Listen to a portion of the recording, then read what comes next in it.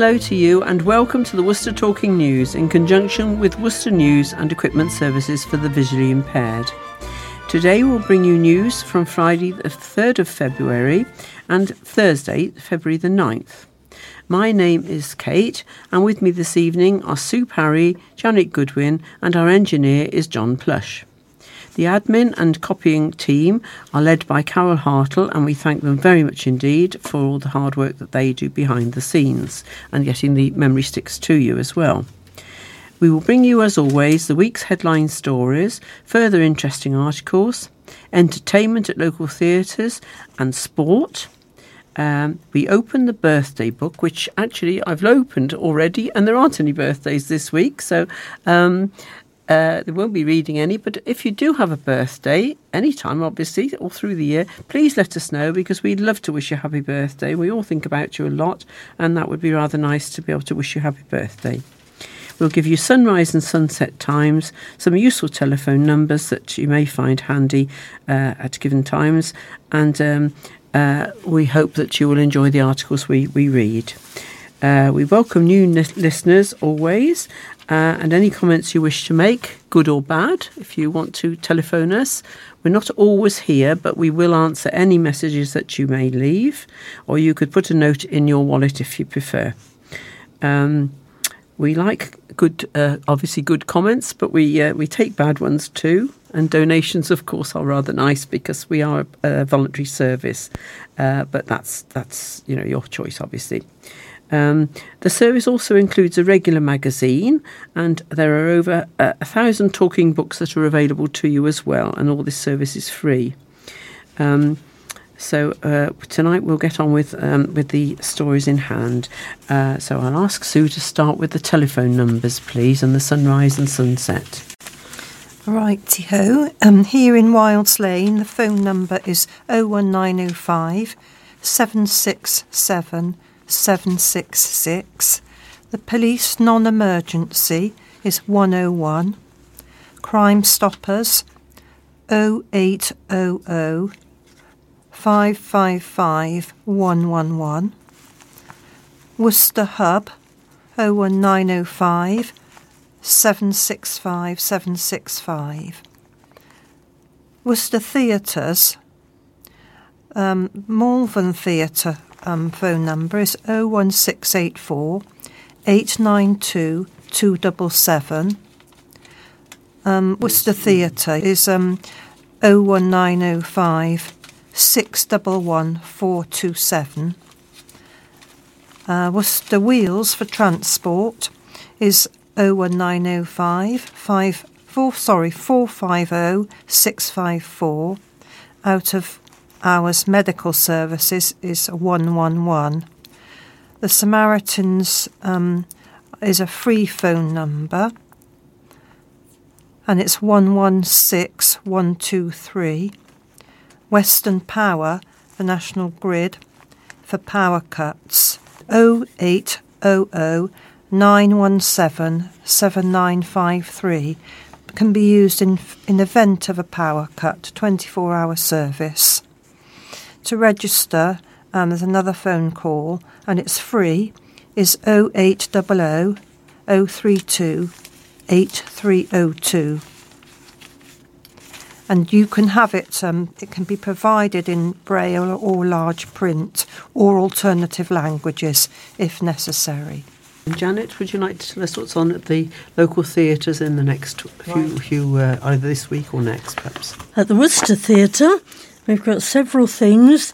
The first one is Friday, 10th of February. That's tomorrow. It's all called Teachers' Leavers. And then on the Saturday, the 11th, at 7:30 p.m, the Pontiac's Dance Party. And in the morning of that day, there's the Swan Theatre Amateur Company presenting The Welsh Rabbit.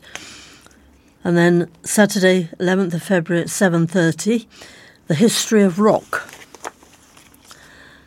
Then Wednesday, the 15th of February, The Barber of Seville, the Royal Opera.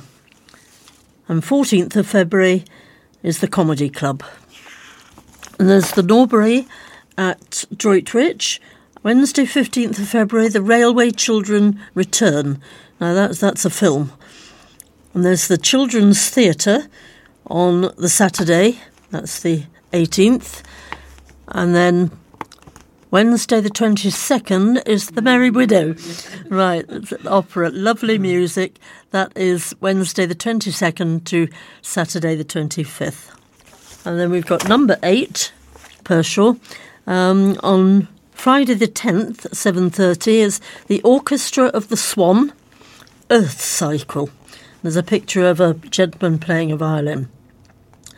And then on Saturday the 11th, 7:30 is the Ronnie Scott's Story.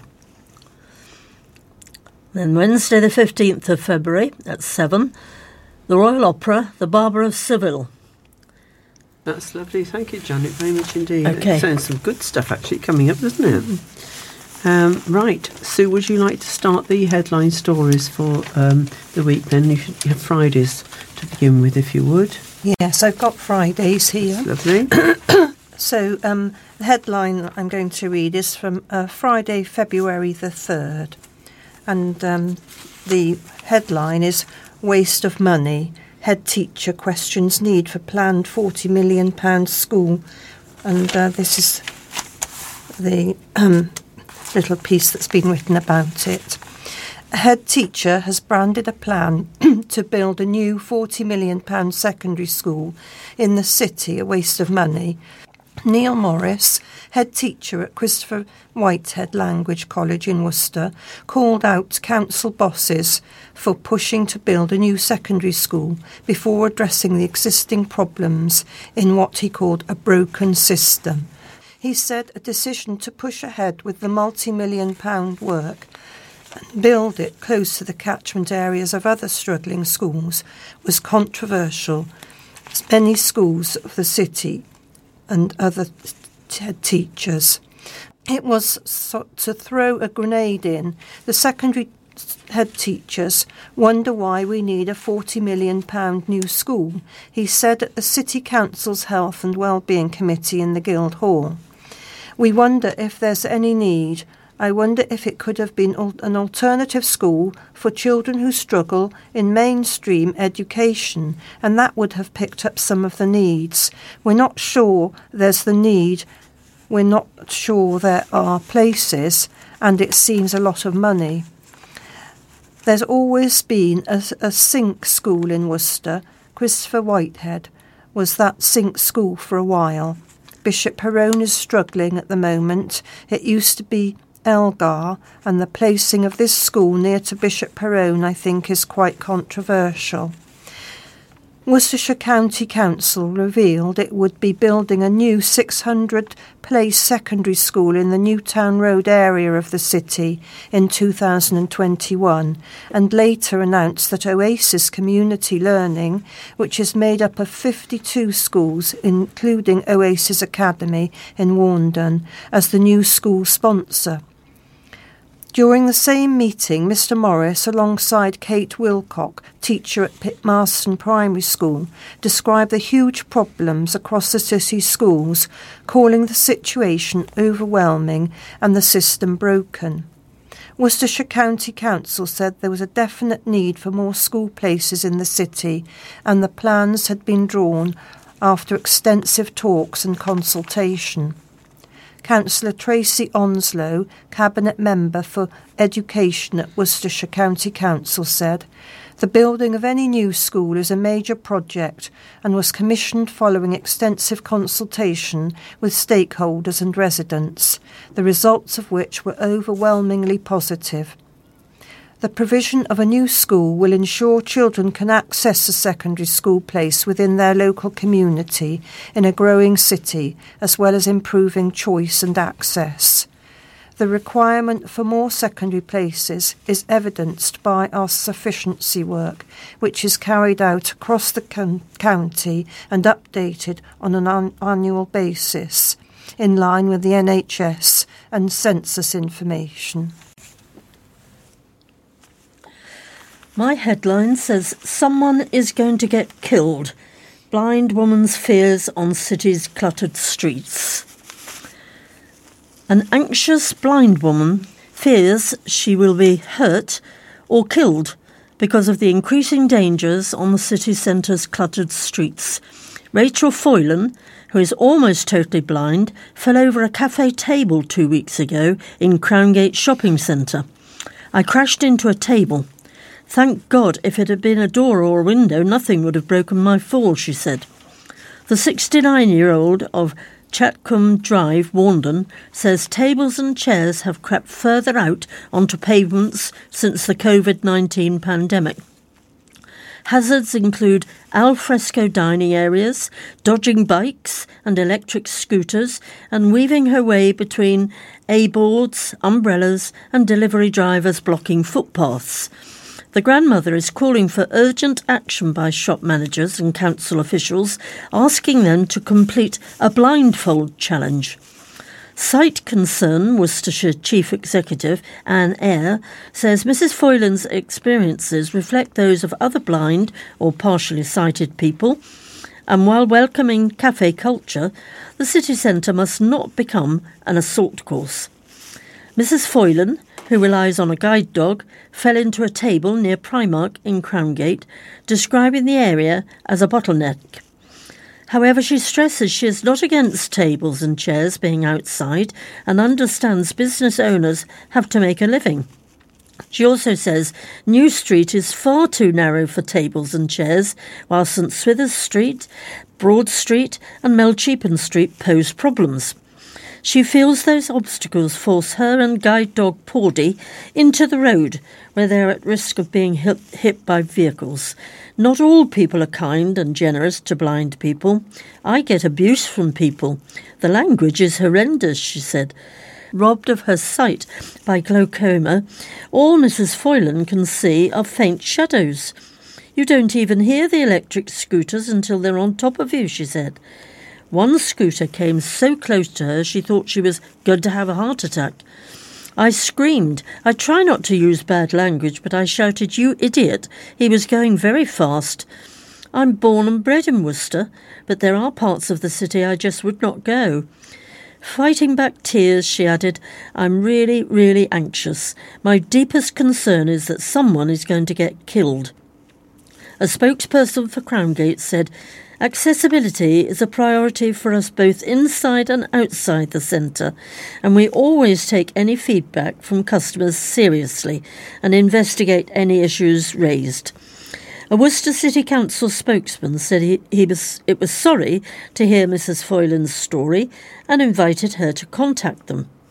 We also fund the Access Able service, which provides advice and information for disabled people living in or visiting Worcester at www.accessible.co.uk/Worcester City Council. Cafes, restaurants and pubs that wish to have chairs and tables on the public highway outside their premises have to obtain a licence under the National Pavement Licensing legislation, introduced by the government during the pandemic to support businesses reopening to the public. Worcester City Council processes these licence applications, and one of the main considerations is the balancing of the needs of different users of the pavement, including people whose sight is impaired. If that affects any of you, then don't hesitate to contact some of those numbers that Janet's just read out. Right, the headline on Monday, February the 6th, £50,000 for poverty not spent. A pot of money set aside almost 2 years ago to help tackle food poverty in Worcester has still not been spent. Worcester City Council promised to spend at least £50,000 on measures to deal with rising food poverty in the city back in March 2021. Almost 2 years on, most of the money remains unspent. Worcester City Council said it had already spent a significant amount of money on helping the vulnerable in the last 2 years, including providing free school meal vouchers and donations to Worcester Food Bank, and had not needed to tap into the £50,000. Councillor Louis Stephen said he was disappointed the money had not been touched. This money has been around for a little while now and it hasn't been spent. It's great that we are talking about all these things, but the fact that we have had the best part of £50,000 and there are people in need and we've not spent it, that needs to be spent. I was hoping that at this meeting we might have had a menu of things that we could choose from and we would be able to decide. A little disappointed that we are not going to be deciding how to spend the money tonight, he said during the meeting of the City Council's Health and Wellbeing Committee in the Guildhall on the 30th of January. Lloyd Griffiths, the Council's Director of Operations, said the Council had already spent a not-so-significant sum on tackling food poverty and would be trying its best to have options for the money by March, but could not 100% commit to be able to present them to councillors. At the same meeting, councillors heard from Christopher Whitehead Language College head teacher Neil Morris, who spoke about how his school was forced to pay for food and clothing for an increasing number of deprived children. The next meeting of the Health and Wellbeing Committee takes place in mid-June, which will be more than 2 years after the £50,000 was set aside. At the meeting, councillors did finally agree to spend £3,200 following a request from Worcester Community Trust to buy a community fridge and freezer for the Green Hub in Dines Green. A child poverty task and finish group was set up by councillors to investigate the problem in late 2019 and £50,000 was set aside to spend on tackling food poverty in March 2021. By November that year, another report by council officers said there was no clear use for the money, and by June 2022, the council's position had not changed, with it saying it would be in a better position to decide how to divvy out the funds by July. And this is from Tuesday, February the 7th, one of the headlines. A road worker has revealed how angry drivers drive straight at him when he's carrying out his job. Liam Smith is just one of many workers whose life has been put at risk due to drivers' frustration and impatience at road closures and temporary traffic lights. Throughout his 18 months working for Headway Traffic Management, he has had to jump out of the path of people driving their cars at him intentionally on several occasions.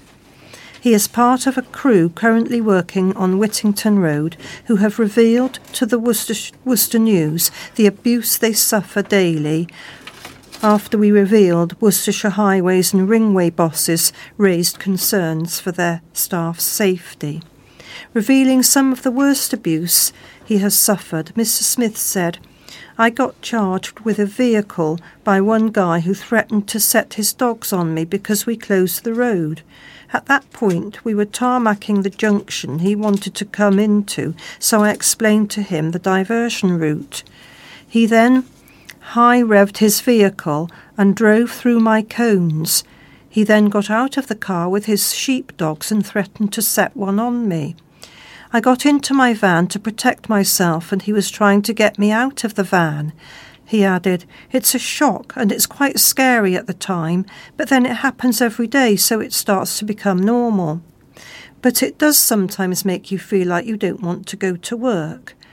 But I have developed a thick skin through this job and you've got to take it on the chin." He also explained how working at night is worse because they experience the darker side of the public. He's not alone. One of his colleagues joined Headway last week, and on Saturday, February the 4th, a man squared up to him to tackle the problem.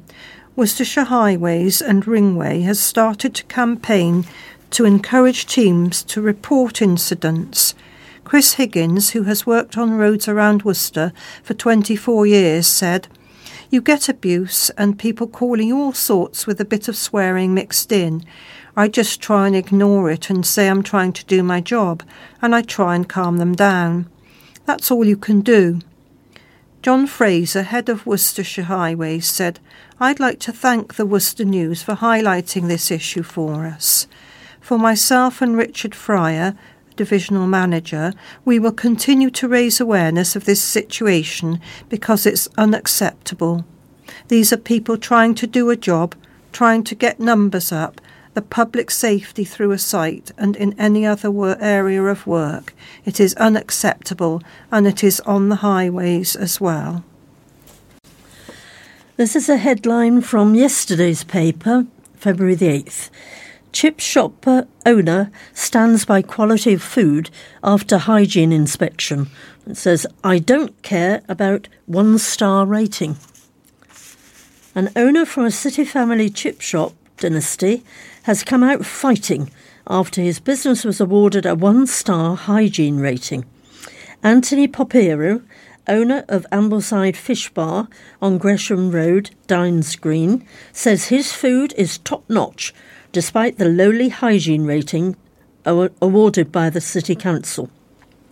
Mr. Porpero's family have owned the Ambleside Fish Bar in Ambleside Drive in Warndon for more than 40 years, and last September opened a chippy in Dines Green. The business was inspected after a week and told paperwork was not in order and major improvement was needed in the management of food safety. But a return visit found the paperwork was now in order, but the 1-star rating will remain until September unless Mr. Popero applies for a re-rating visit. He said, I don't care if we were given a 0-star rating. I know my food and I know what we cook is good quality. It is a mistake. We were given a 1-star rating after being open for just a week and apparently not having our books in order. I was told I would be seen again in a month, but nobody came back and we are still waiting. I can't believe they haven't changed it by now. In the report, the chippy was rated generally satisfactory for both hygienic food handling and the cleanliness and condition of the facilities and building. But major improvement was necessary for the management of food safety, such as systems or checks being in place to ensure food sold or served was safe to eat. Mr. Porpero said he would not beg for a 5-star rating. He said, I've been in the business for 25 years and I'm not giving them the satisfaction of begging for a 5-star rating. I have enough on my plate to worry about. They have never worked in a kitchen in their lives and do not understand. A spokesman for Worcester City Council said a follow-up visit was carried out after the September 1st inspection, and it was noted that the required paperwork was in place at that stage. Such revisits are undertaken to ensure improvements have been made, but do not result in the original rating being updated. A business owner can apply for a re-rating visit for which there is a cost, but in this case no such request has been received to date. Unless an application is received, the business will next be inspected in September. And the headline today, Thursday the 9th, drive-through drug search. 2 arrested after police swoop in McDonald's queue. Suspected armed drug dealers were boxed in using police cars as officers swooped on a McDonald's drive-through during dramatic scenes. We are now able to bring you further details of the rapid arrests as West Mercia Police cornered the suspects on the drive-through at Blackpool Retail Park at around 10:15 a.m. yesterday morning. Officers trained in tactics used their cars to block in the suspect's vehicle, cutting off all avenues of escape. Meanwhile, customers had to wait to order their Big Macs and McNuggets as the popular drive-through had to close temporarily while a thorough search of the car was conducted by officers, including a sniffer dog. West Mercia Police made 2 arrests and seized what we can now reveal was a substantial quantity of suspected Class A drugs and a large combat knife from inside the Chevrolet Spark. It was sniffer dog Alfie who's now ultimately located the suspected Class A drugs, which will now have to be scientifically analysed as West Mercia Police build a case. A 47-year-old man from Worcester and an 18-year-old man from Kidderminster were both arrested on suspicion of possession with intent to supply Class A drugs. The 18-year-old was also arrested for possession of an offensive weapon after a large combat-style knife was found inside the car. Detective Inspector Dave Knight of South Worcestershire Proactive CID, based in Worcester Police Station in Castle Street, was kept informed of the situation by drugs officers on the ground as the situation developed. In an unusual twist on the pattern of country lines dealing, which usually involves drugs being trafficked to Worcester from big cities like Birmingham, police believe the drugs were being transported from a base in Stourport, a smaller centre than Worcester. DI Knight said they were boxed in. This is a great example of suspected drug dealers trying to break the tradition of shipping drugs into Worcester from larger cities. We are wise to it and will continue to lock up anyone intent on dealing drugs. A significant amount of suspected Class A drugs has been recovered. The 2 suspects resisted arrest but were quickly brought under control and handcuffed. In total, 2 parcels were seized, one golf ball sized and the other tennis ball sized. The drugs will now be tested. DI Dave Knight said this was a pre-planned operation between the South Worcestershire Proactive CID County Lines team and the Operation Patrol Unit. There have been quite a lot of not very nice articles in the paper at the moment, and this is a more light-hearted one. Children have planted fruit trees to help provide shade for their community in the summer months. Pupils at Bishop Perrone C of E College planted trees as part of Councillor Karen Lewings and Bob Whitelaw, the chair of the Arboretum Residents Association, Branch Out campaign. The campaign, which received funding from the Tree Council, aims to provide new woodland and fruit trees in Lansdowne Park. Councillor Lewings said, "I was motivated to plant more trees in the park when I saw small children playing and a mum with sunburn and realised that the play area had no shade. I also wanted the park to have more interest. I know how important our green spaces are to local residents." Claire Morris, the assistant head teacher, said, 12 Year 7 pupils walked down from the school buzzing with excitement. They really enjoyed getting outside in the fresh air and getting stuck into digging holes and planting the fruit trees. Some of the trees have now names and the pupils have committed to keeping an eye on them. The new trees are hoped to cover a huge gap in existing cover after some of the mature trees in the area were suffering from ash dieback. The 2 days were supported by the City Council's community officers and the Worcestershire Wildlife Trust and the Duckworth Trust, which loaned gloves and spades. Included in the scheme were new fruit trees to add to the canal corridor as part of the Canal and River Trust's project to plant the world's largest community orchard along the Worcester and Birmingham Canal. The trees are also contributing to the Queen's Green Canopy initiative to give people the opportunity to plant trees in memory of Her Majesty Queen Elizabeth II. Mr. Whitelaw said, "It was a frosty start, so we were not sure how many people would brave the cold, but it was so impressed with them and with the wide support from the Arboretum community." No, this is you need quite a strong stomach for this one. Plea to end blockages. Rag skips have been filled to the brim with items that should never have been flushed down the toilet in the first place. Wet wipes, sanitary napkins and other unflushable items have caused thousands of sewer blockages across the region. Severn Trent workers claim they have been called out to thousands of blockages across the region. The company is urging people not to put fat, oil or grease down the drain and to avoid flushing wet wipes down the toilet. These can form blockages in sewer pipes which cause sewage to break up into homes, gardens and into the environment. And staff were not impressed by one blocked sewage pipe at a residential home in Warndon last year. Severn Trent engineers still having to pull out a Joker toy from a blocked sewage pipe is no laughing matter. Severn Trent said the average home sewer pipe is about 150 millimetres in diameter, the same as a new roll of toilet paper, so it doesn't take much for a blockage to form. Grant Mitchell, Severn Trent FOG strategy lead, said, "Our advice is always to stick to flushing the 3 Ps, which I think we all know, and bin anything else. These relatively small changes will make a big difference and hopefully avoid any future blockages." The huge amount of rag in the skips, like the ones pictured, there is a ghastly picture actually, the huge amount of rag in the skips, like the ones pictured, builds up weekly and is a consequence of people flushing the odd wipe down the toilet here and there, not realising the impact it can have.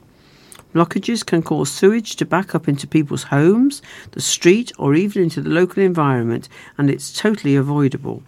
We often hear that people don't realise they're responsible for the waste pipe running down away from their home. Unblocking or repairing this section of the pipe can be costly, which nobody wants right now.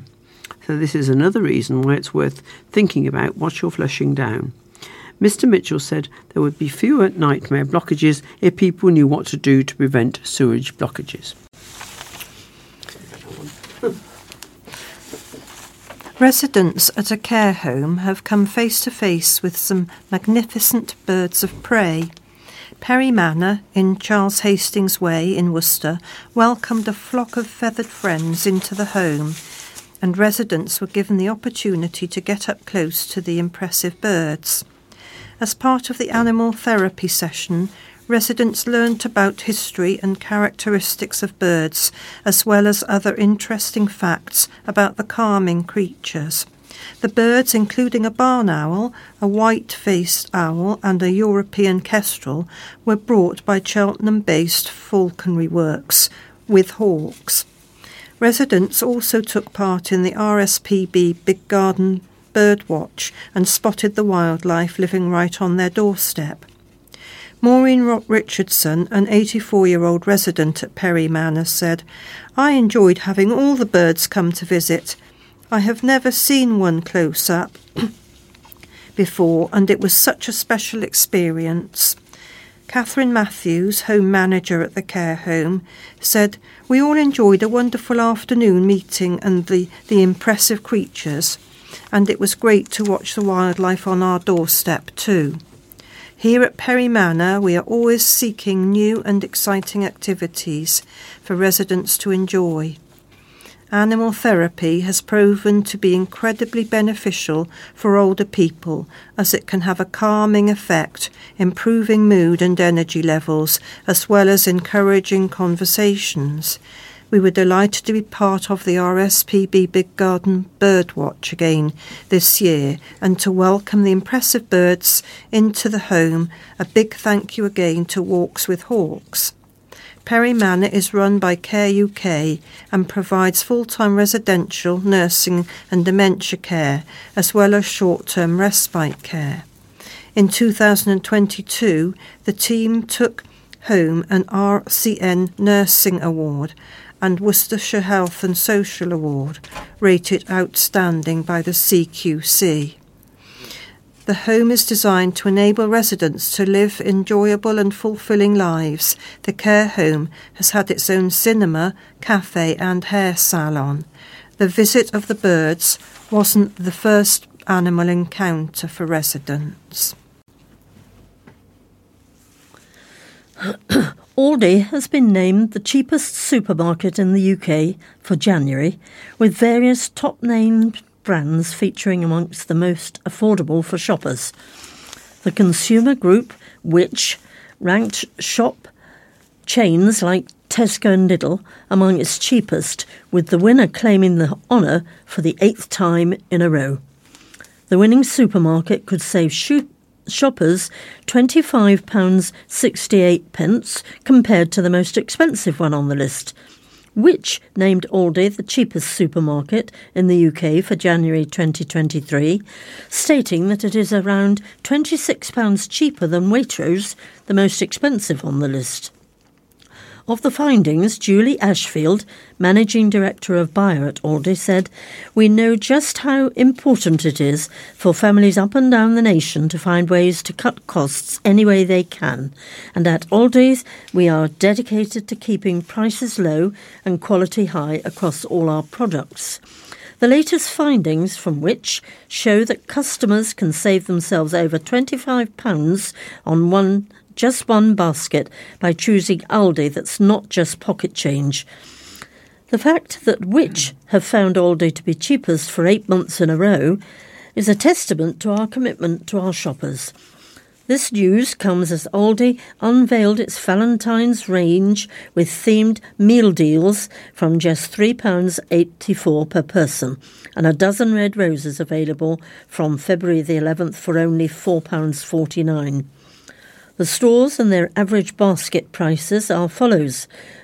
Aldi, £82.03, Lidl, £84.07, Tesco, £93.80, Asda, £95.32, Sainsbury's, £95.65, Morrison's, £96.58, Ocado, £100.87, and Waitrose, £107.71, which revealed Aldi to be £11.77 cheaper than Tesco and £13.62 cheaper than Sainsbury's, with Lidl close behind the winner.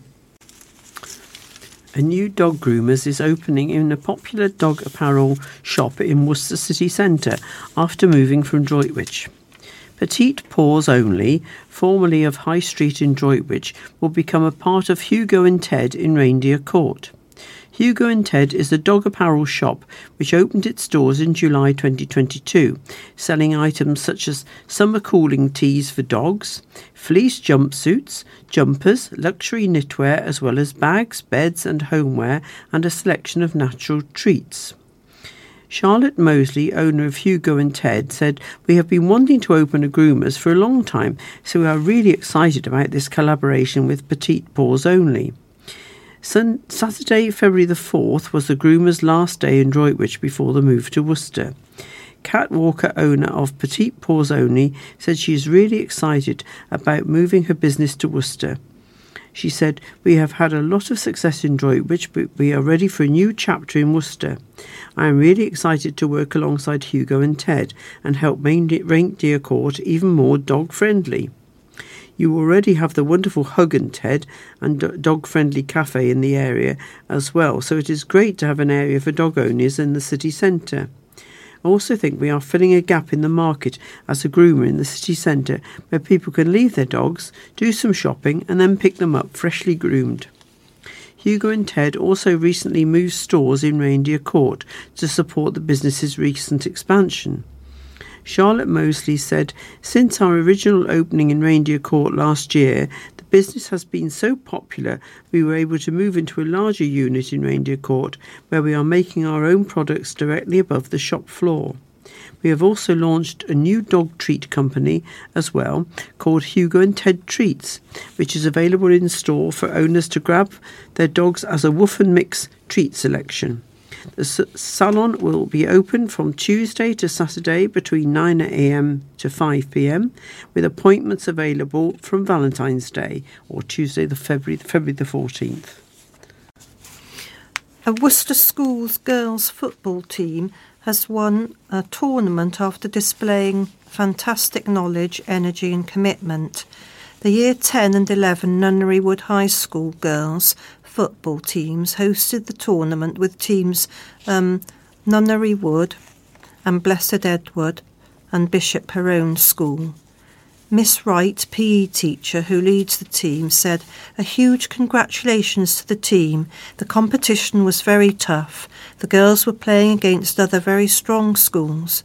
The Year 11 girls have been playing together since Year 7 and their energy, passion and skill never ceases to amaze me. Our captain, Grace Bromwich, leads by example on the pitch, communicating with the team and sharing her fantastic football knowledge. Zoe Bloss and Amy Faulkner have energy levels through the roof, and I wouldn't want the job of marking them. We have seen some fantastic goals this season, but 2 highlights so far have been from Ruby and Jaylee and Zoe Bloss, both from outside of the box. Unstoppable. I also want to give praise to Tasmia Ali, whose commitment to the team has been outstanding. 8 girls football team won a tournament which took place in November 2022 at the Chase in Malvern. They played against and won all 6 teams' matches. Miss Wright added, "Our new Year 7 girls have made a big impact in our under-13 team." Shout out to Lexi Williams, Ella Haywood, Erin Scouse, Natasha Lydra and Mariam Abdallatif. The football has not gone unnoticed. Our Year 8 girls have come on leaps and bounds since Year 7. They have grown in confidence and their knowledge of the game has made a big impact on our gameplay.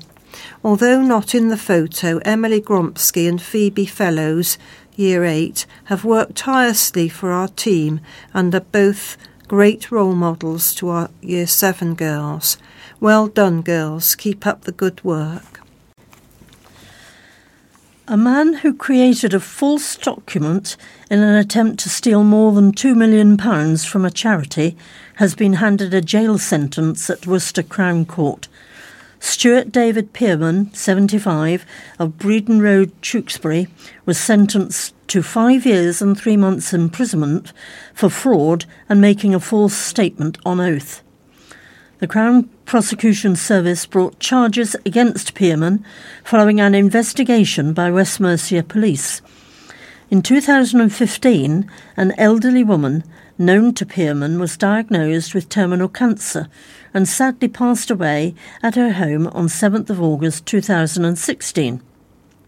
The deceased wrote a will in 2014, making an air ambulance charity the main beneficiary of her estate. She left $25,000 to Pearman, who she had appointed as one of the executors of her will. Shortly after her death, Pearman produced a document which he entitled Letter of Wishes to solicitors dealing with her estate, declaring that he was now the sole executor of the will and the main beneficiary.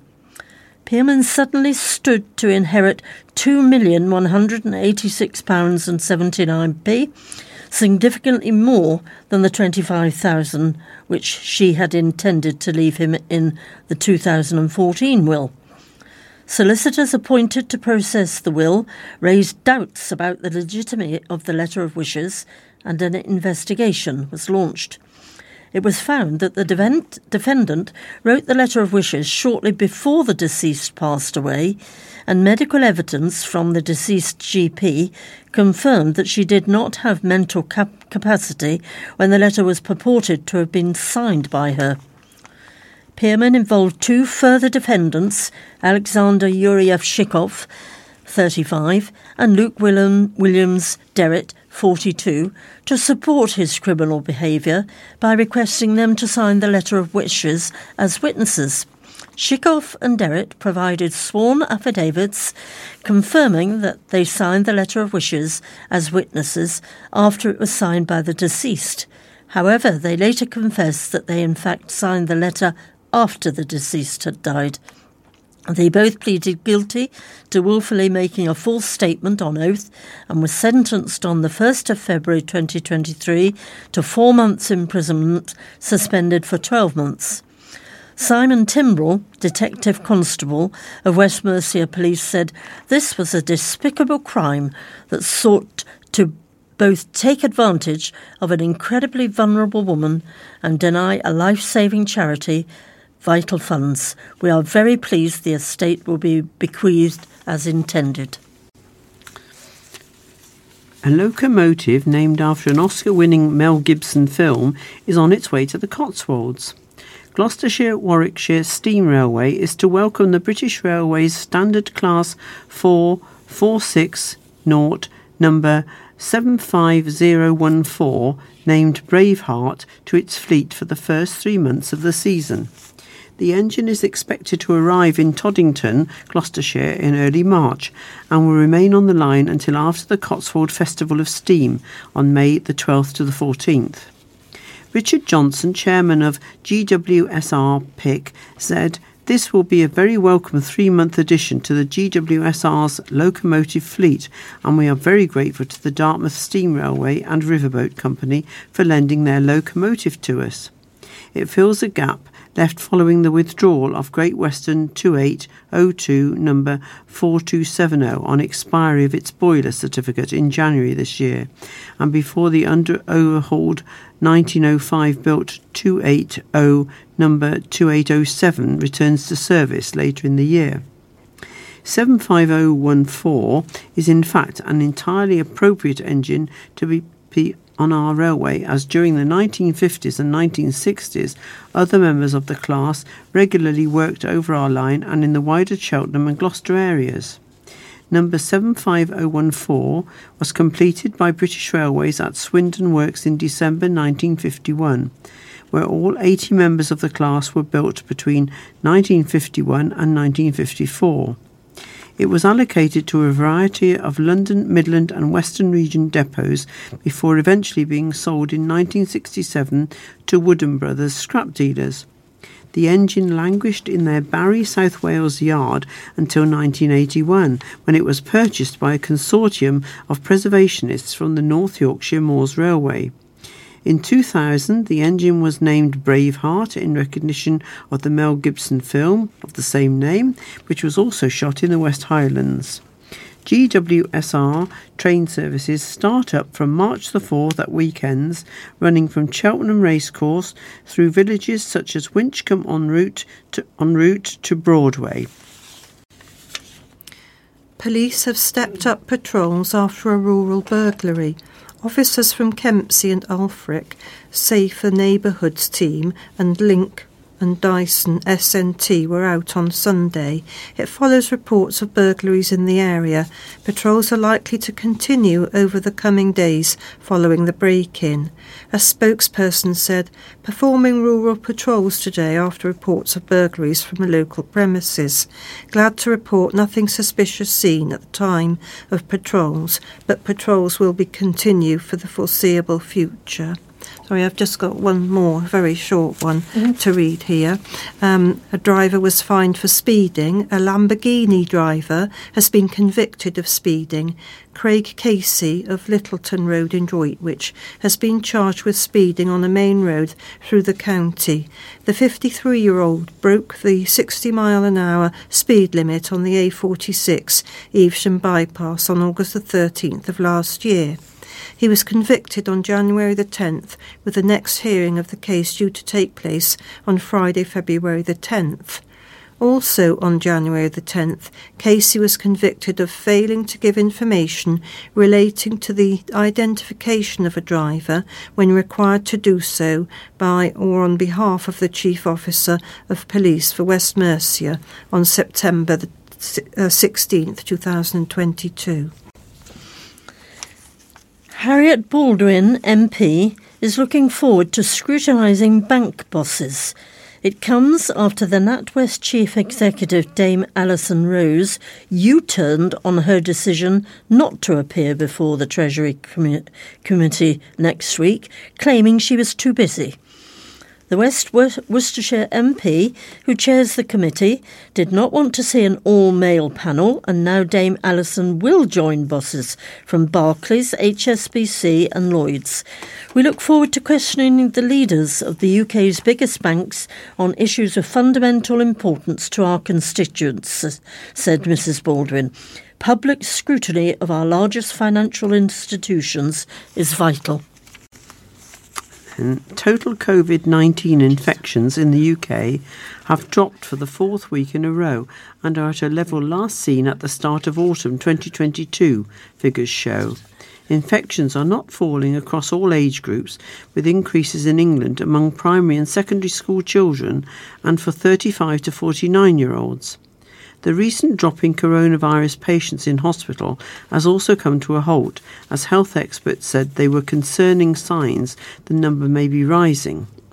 A total of 941,800 people in private households were likely to have had COVID in the week ending January the 24th, down 15% from the previous week, according to the Office for National Statistics. And now some items of sport. Worcester Raiders moved quickly to sign up Bailey Fuller following his departure from their cross-city rivals. Fuller left Worcester City at the end of January following a disappointing stint with the Blue and Whites. He has now made the short trip along the 449 to join Raiders with chairman Steve Harris, excited to see him in action. Bailey has been the club's radar for some time, said Harris. He had a great season last year, but his playing time has been limited recently. I personally believe he can play at a higher level. I'm sure the fans can't wait to see him playing in a Raiders shirt soon. Harris added that the artificial turf used at their home ground, Sixways, could help Fuller's style. He said, the management team believe Bailey would be more suited with the surface at Sixways and they can get the best out of him. He is a smashing lad and conducted himself professionally during the process of signing up. Fuller finished the 2021-22 season as City's top scorer with 16 goals. After unsuccessful spells at Leamington Spa and Halesowen Town at the start of the current campaign, Fuller returned to Claines Lane in October, permanently following a 1-month loan from town. Since then he has struggled for minutes, especially since the arrival of Chris Corns as manager. However, Corns has admitted that the relegation Scrap City find themselves, it does not suit the forward. If we were at the top of the table, he would probably be playing every week and ripping teams apart, just like he did last season when City were at the top, he said. Unfortunately, with the position we are in, it's hard to carry these flair players, not in a disrespectful way. Some players do not have that DNA. I certainly didn't. That suits tracking back and mucking in. They want to stay up on top and do their jobs in attack. It's disappointing, but that's football, and we have parted on great terms. He was really good about it, and we all, of course, wish him all the best. Much like Raiders Chair Harris, Corns believes the pitch conditions have not helped Fuller at all. He said Claines doesn't suit him, because the pitch is awful. Some pitches at the moment are difficult to play on, and it makes it hard to play the sort of football he wants to play, he added. It was an England Lions debut to remember for Worcestershire pace bowler Josh Tong as he celebrated a 5-wicket haul against Sri Lanka. Tong produced a deadly burst of 3 wickets in 5 balls on the second morning of the second test to finish with figures of 22 for 2 and 76 for 5. His efforts helped the Lions dismiss Sri Lanka A for 332 in 88.1 overs after they had resumed on 190 for 3. Tong had picked up the wicket of Nisha Maduska on day 1, but he made major inroads when he came into the attack this morning with Sri Lanka A on 203 for 3. He made the first breakthrough of the day in dismissing opener Lasith Crosspuller, 128, and his next delivery accounted for Lahiru Udara, 0. Tong struck again with the third ball of his next over, removing Chamika Karatani, 0, as Sri Lanka collapsed to 219 for 6. After an initial spell of 5-1 and 16-3, Tong came back into the attack to send back Sri Lankan captain Nipun Damanjaya for 61 to complete his 5-wicket haul. His overall analysis on day 2 was 11, 3-1, 31-4, and it was a proud sight for Worcestershire supporters when he walked off clutching the match ball at the end of the innings. England Lions then raced to 234 for 3 of 35 overs by the close, with Jamie Smith 86 not out, Alex Lees 75 not out, and Josh Bohannon 54 the main contributors. Worcester City boss Chris Corns believes the colossal performances of the club captain Aaron Roberts has been a key factor in his side's recent upturn in form. The skipper headed home the only goal on Saturday as City made it 3 wins on the trot in the Midland Football League Premier away at Tividale. The 1-0 victory was also City's third consecutive clean sheet, and Corns was keen to heap the praise on his club captain. "He was superb out there today," that was on Saturday, said Corns. "It's so refreshing for me to see him back and do his best and doing what he does best, leading the team magnificently. I feel like after his ban earlier in the season, he was slightly short of match fitness, but today was probably his best performance of the season so far. He must have won 40 headers." Corns, who has had to weather a few storms since his appointment in November, was keen to bask in the afterglow of yet another brilliant team performance. "Early on, I feel like we were good going forward, but struggling defensively," Corns admitted. "Now that we have decided to be more solidified as a unit and keep it tight, and I think it's worked really well." Jordan Stoddart has been good recently. With his suspension, CJ Connor Jakeways came in and partnered Robbo, despite it not being his natural position. "I thought he was superb, and it's a testament to his character that he's come in from the cold, really, and done very well." Dan Ajoki, too, he was excellent and has been in this recent winning run, so it's just great to see the team gelling as well as they do. The Worcester gaffer seems to have turned things round in the last 2 weeks, and City can begin to start looking up the table rather than behind them. But he was also keen to show his appreciation to the supporters who have spent the last 5 matches on the road. The fans have been through the mill as this year, but they've stuck with us, and ultimately they deserve days like today, Corns added. "We had a bit of stick after the first 4 defeats, and I think we expected that the fans expect us to win every game.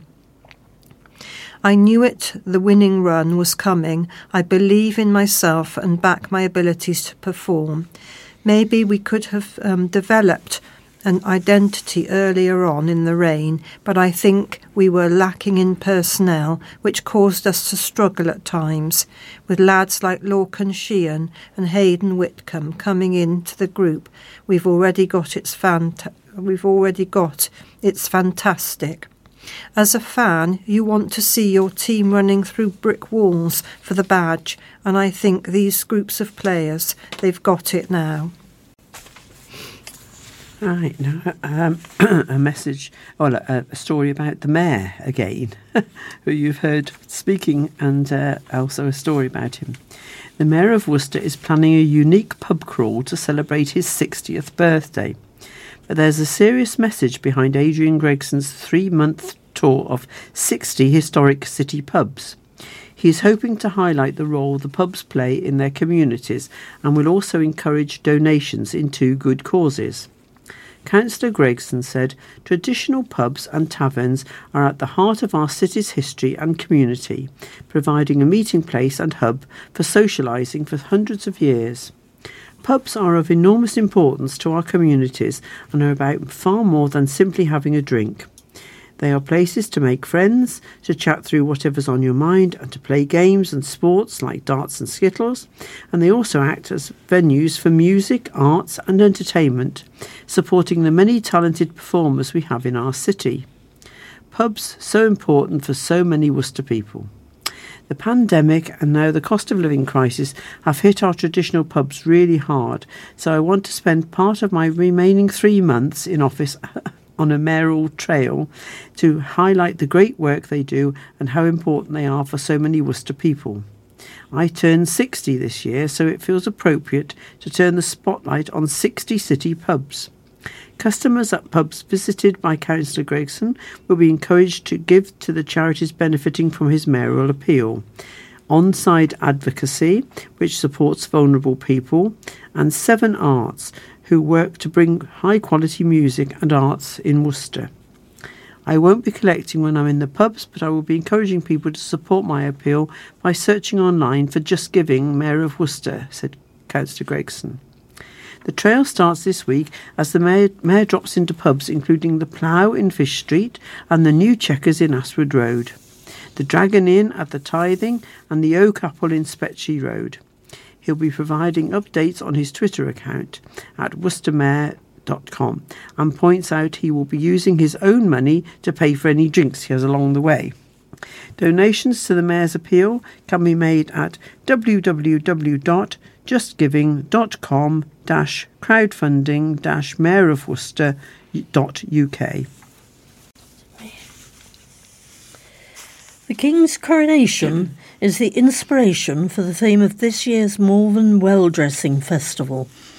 The popular festival, which will be held from Saturday, April 29th to Sunday, May the 7th, will see more than 50 wells creatively decorated in the theme of kings and queens. The festival starts with dressing the wells on Friday, April the 28th. Judging takes place on Saturday, April 29th, and prize giving with rosettes and certificates is on Bank Holiday Monday, May the 1st in Priory Park, where a family fun day also takes place. The theme connects with the coronation of King Charles III, which takes place on Saturday, May the 6th. But anyone taking part in the dressing of wells can also link it with the historical, mythical or fictional kings and queens. The annual event celebrates the history of the Malvern Hills district, from its iconic spring water and Victorian water cure to the area's ancient pagan traditions. It is brought to the town by the Malvern Spa Association, with local businesses and community groups taking part. Around 200 adults and more than 500 school children will all be involved in dressing the wells across Malvern. Visitors can view the creations by setting off across the hills on foot, by bicycle or on a self-drive tour. Maps can be downloaded from the Malvern Well Dressing Facebook page or from Malvern Tourist Information Centre. Entertainment taking place includes singing, well blessings, minibus tours and more. Councillor Daniel Walton, Cabinet Member for Tourism at Malvern Hills District Council, said, "We are really looking forward to the return of this popular festival. It is always such a great opportunity for residents, schools and community groups to come together and take part in dressing the wells and springs." Well dressing organiser Rick Banbury said, "What a marvellous theme Kings and Queens is, so fitting for the build-up to the coronation." While for those who are less engaged, there's a mass of possibilities including nursery rhymes, fairy tales, rock stars and drag artists.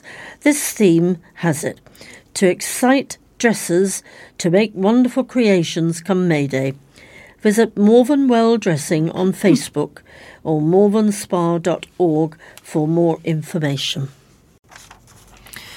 A special educational needs school's innovative approach to rescuing animals and combining them with academic studies has been nominated for an award. Glover's Peace Mini Farm has been based in Solwarp, Droitwich for the last 6 years and has been put on forward for the Special Educational Needs Award.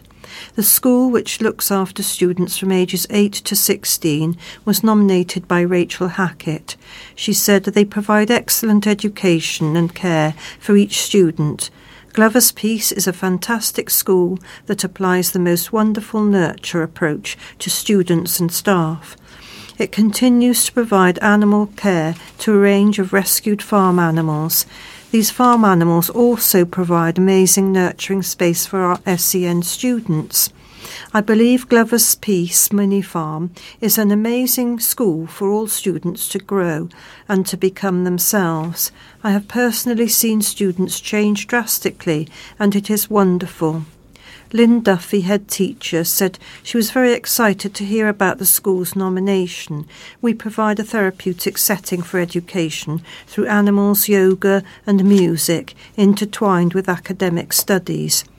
We treat each child as an individual and match their timetable to them, so no student has the same timetable. Children can feel empathy with animals.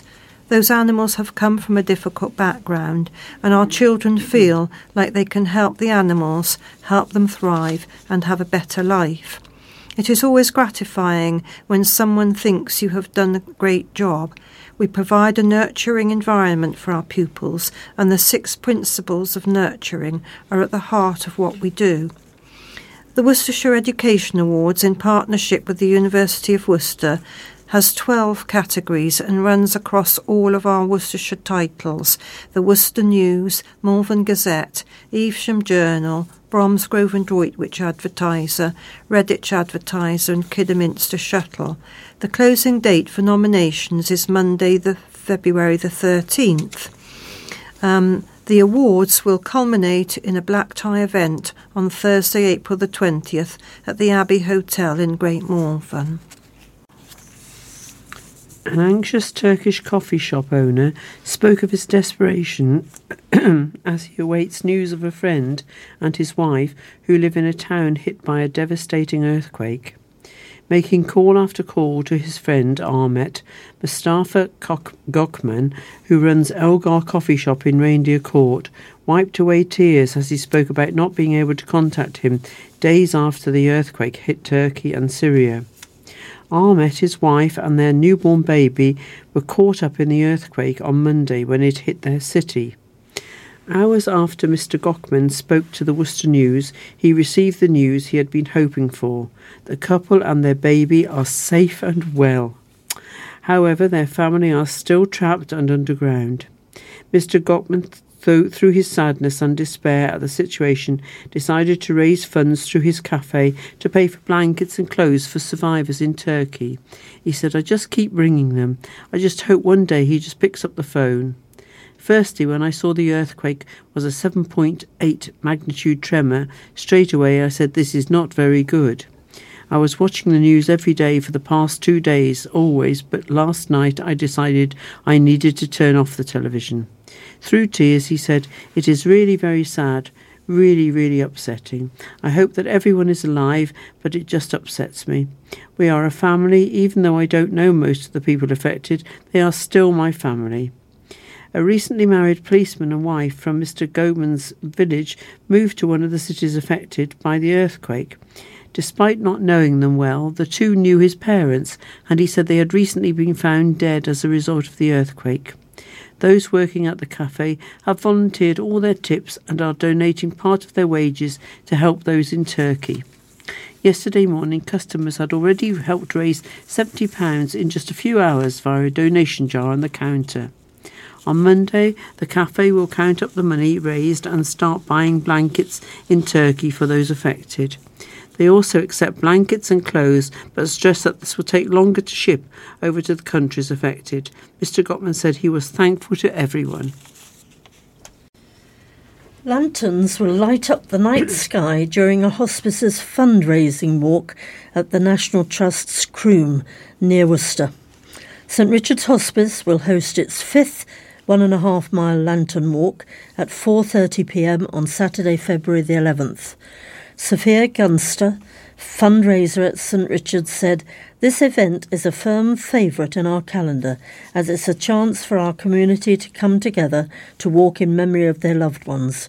But you don't have to walk in memory. It's also a fantastic way to experience the beautiful grounds of Croom and enjoy the atmosphere on the evening." Last year's lantern walk raised £8,097 after costs towards our care for patients and their loved ones. This is a brilliant amount, and we ask those taking part this year to raise as much as they feel they can to help us continue to fund our services. Everyone taking part in the walk and those who are aged over 5 will be given a lantern and an LED candle to carry around the route. LED wands will be provided for children aged under 5. The on-site cafe will be open during the evening, selling hot drinks and light snacks. Guests can bring flasks with them to use in the cafe.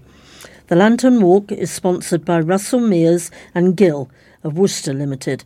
Karen Gill, director at Russell Mears and Gill, said, "We are extremely honoured and it is a great pleasure to sponsor this event for St Richard's Hospice. We appreciate, and so will many, the fantastic hard work and care given at the most difficult of times. It is important to continue raising money to ensure the work of the hospice can continue well into the future. Russell, Mears and Gill will continue to support this.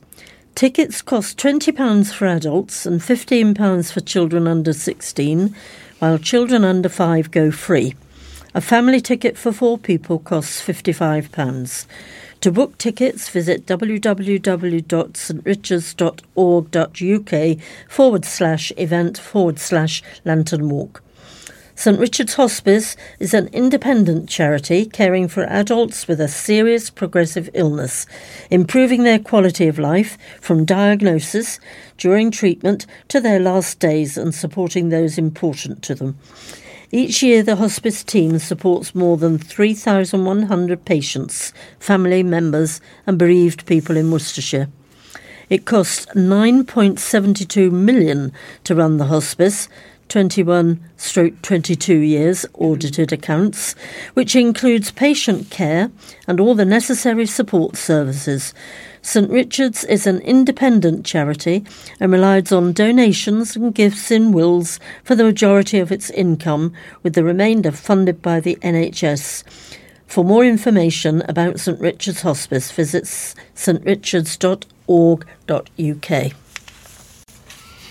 Police have arrested 4 men after a dozen officers were seen in Cathedral Square in Worcester. Officers said they were called to a theft at the O2 shop yesterday, and another theft had already occurred at Vodafone. A police spokesman said police were called at 3:30 p.m. on Tuesday afternoon to a report of a theft at O2 in High Street, Worcester. A second theft has also taken place at Vodafone. Officers are currently in attendance. 4 men have been arrested and enquiries are ongoing. Eyewitnesses said they saw the officers searching near Worcester Cathedral at around 3:45 p.m.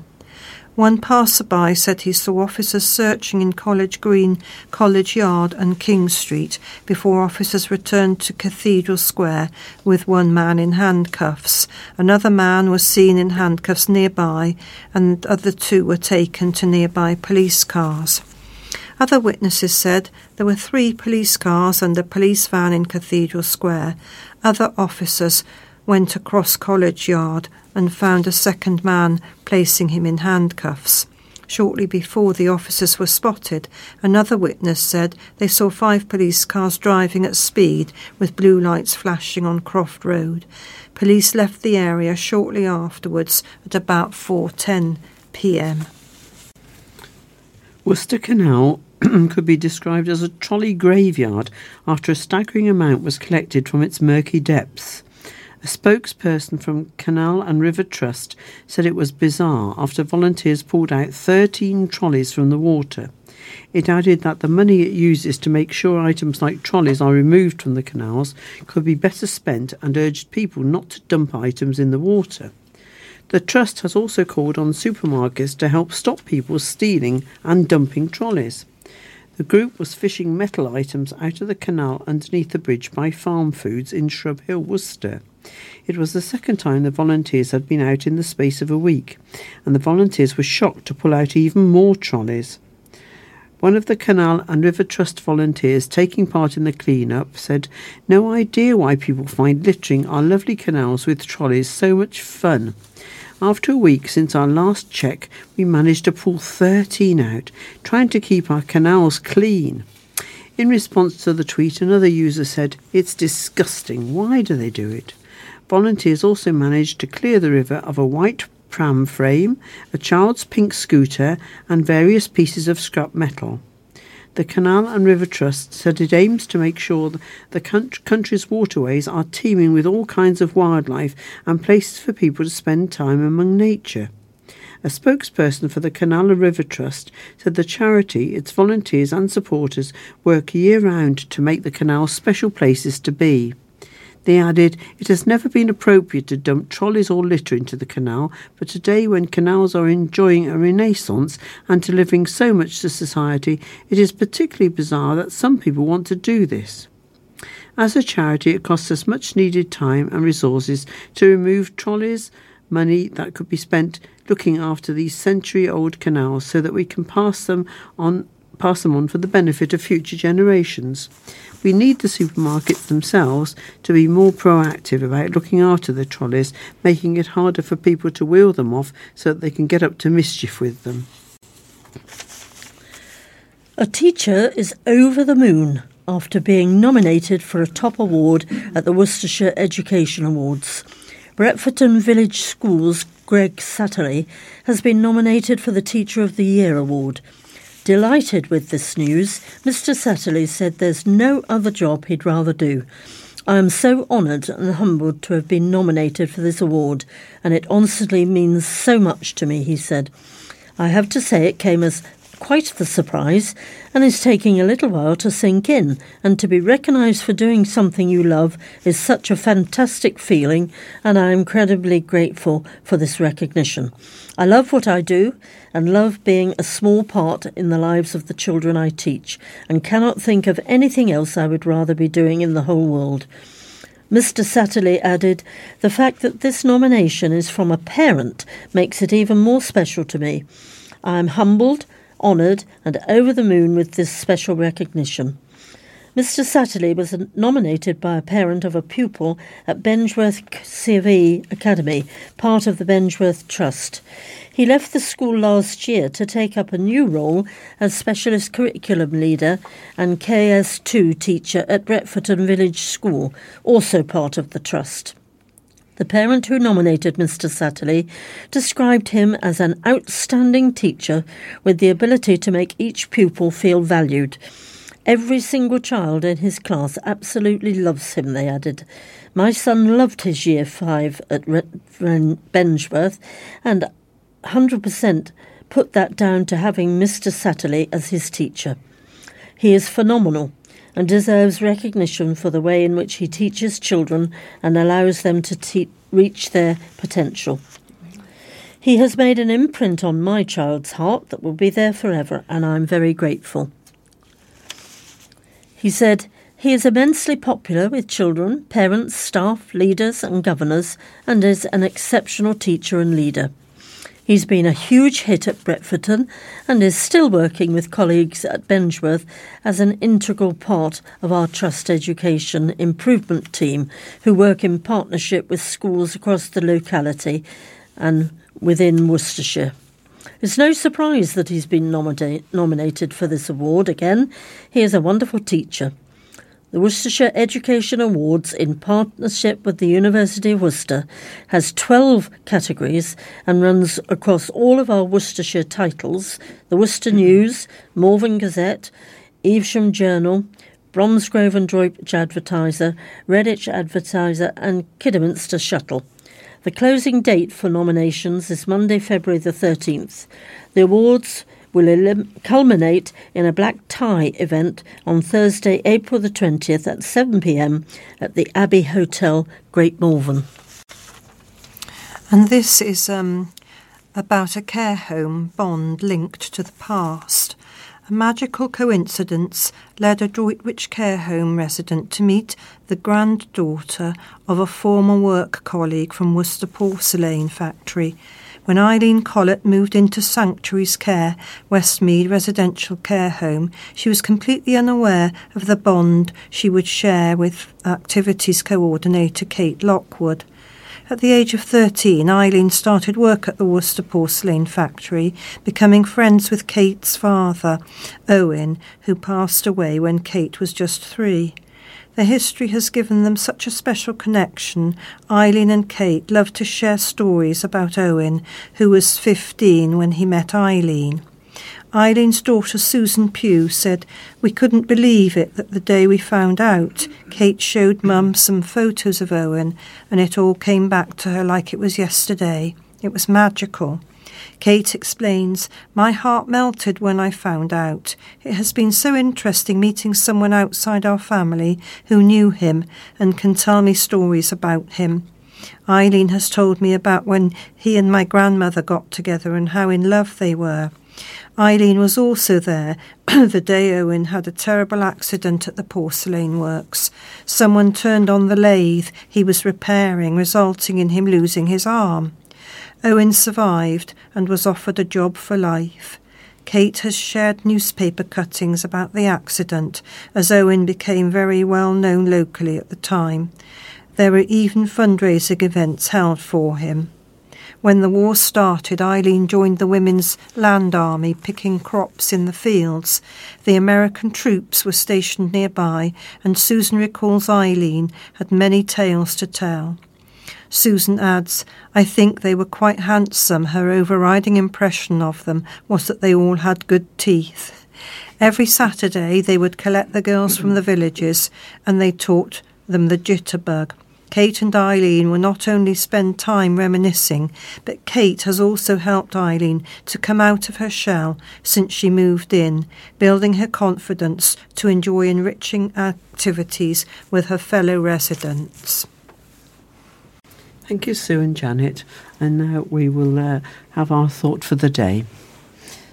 The thought for the day comes from John 1, verses 29 to 30. The next day John saw Jesus coming towards him and said, "Look, the Lamb of God, who takes away the sin of the world. This is the one I meant when I said, a man who comes after me has surpassed me because he was before me." And the obituaries this week.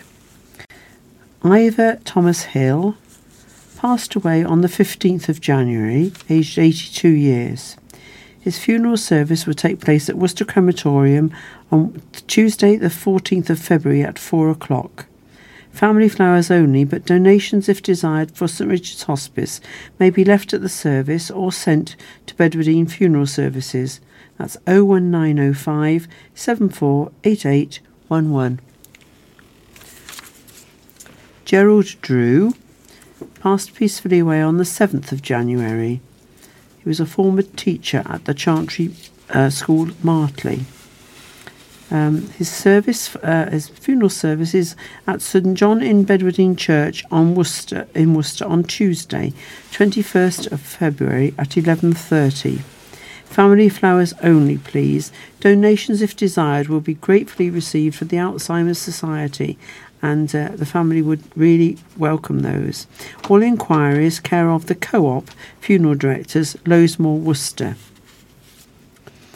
Ivor Russell, aged 79, he died on the 19th of January. His funeral service will be held at Worcester Crematorium on the 2nd of March at 10:45.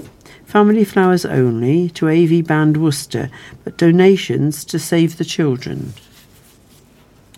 Karen Payne passed away suddenly on the 11th of January, aged 48.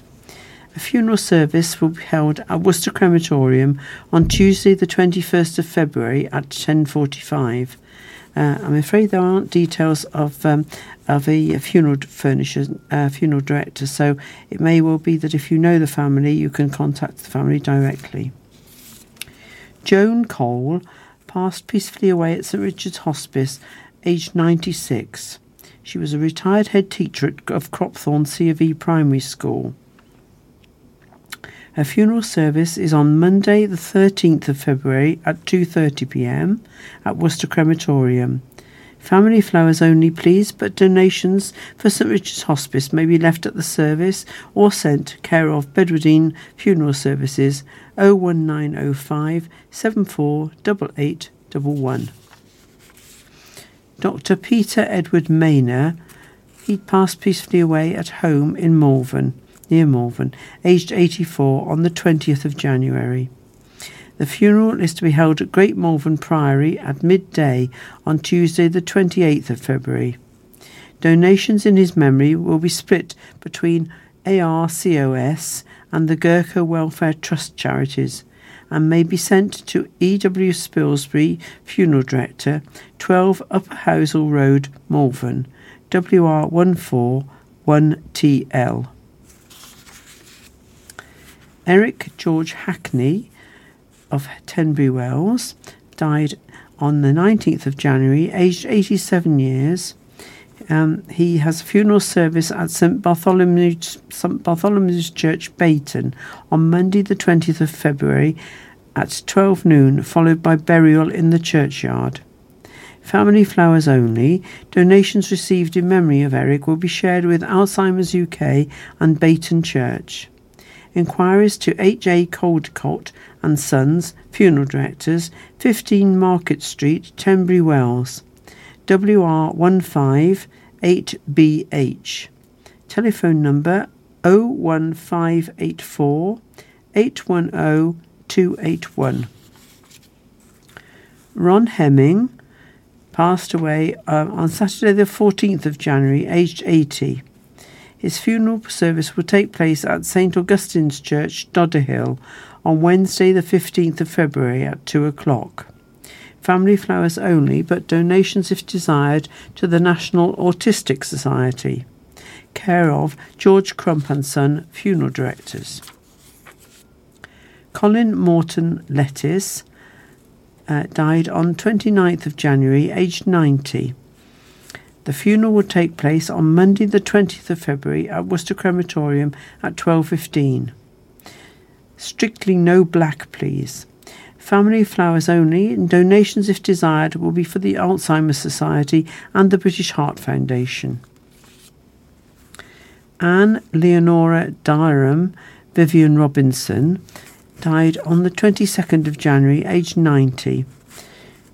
Family cremation will be followed, private family cremation will be followed by a service of thanksgiving at Himbleton Church, Church Lane, WR9 7LG at 11:30 a.m. on Monday, the 20th of February. No flowers, but donations to Hunt Services Fund. Sarah Jane Kimberley passed away at home on the 3rd of January, aged 55 years.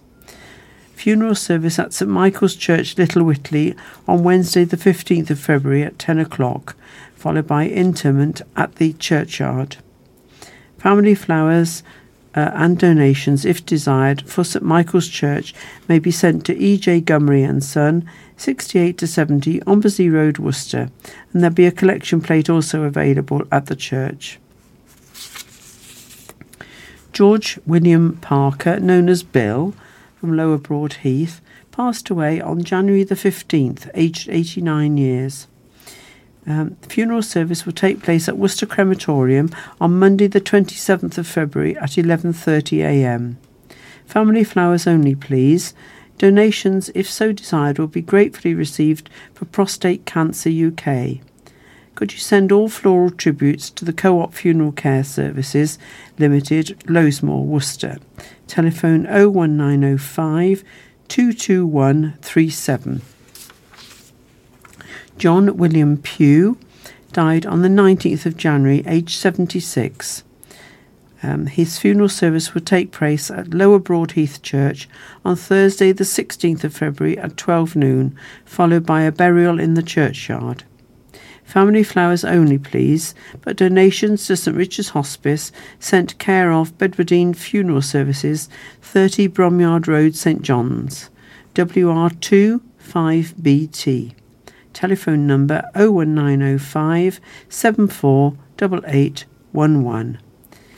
And we send our condolences to all those people's families and friends from us here tonight. Take care.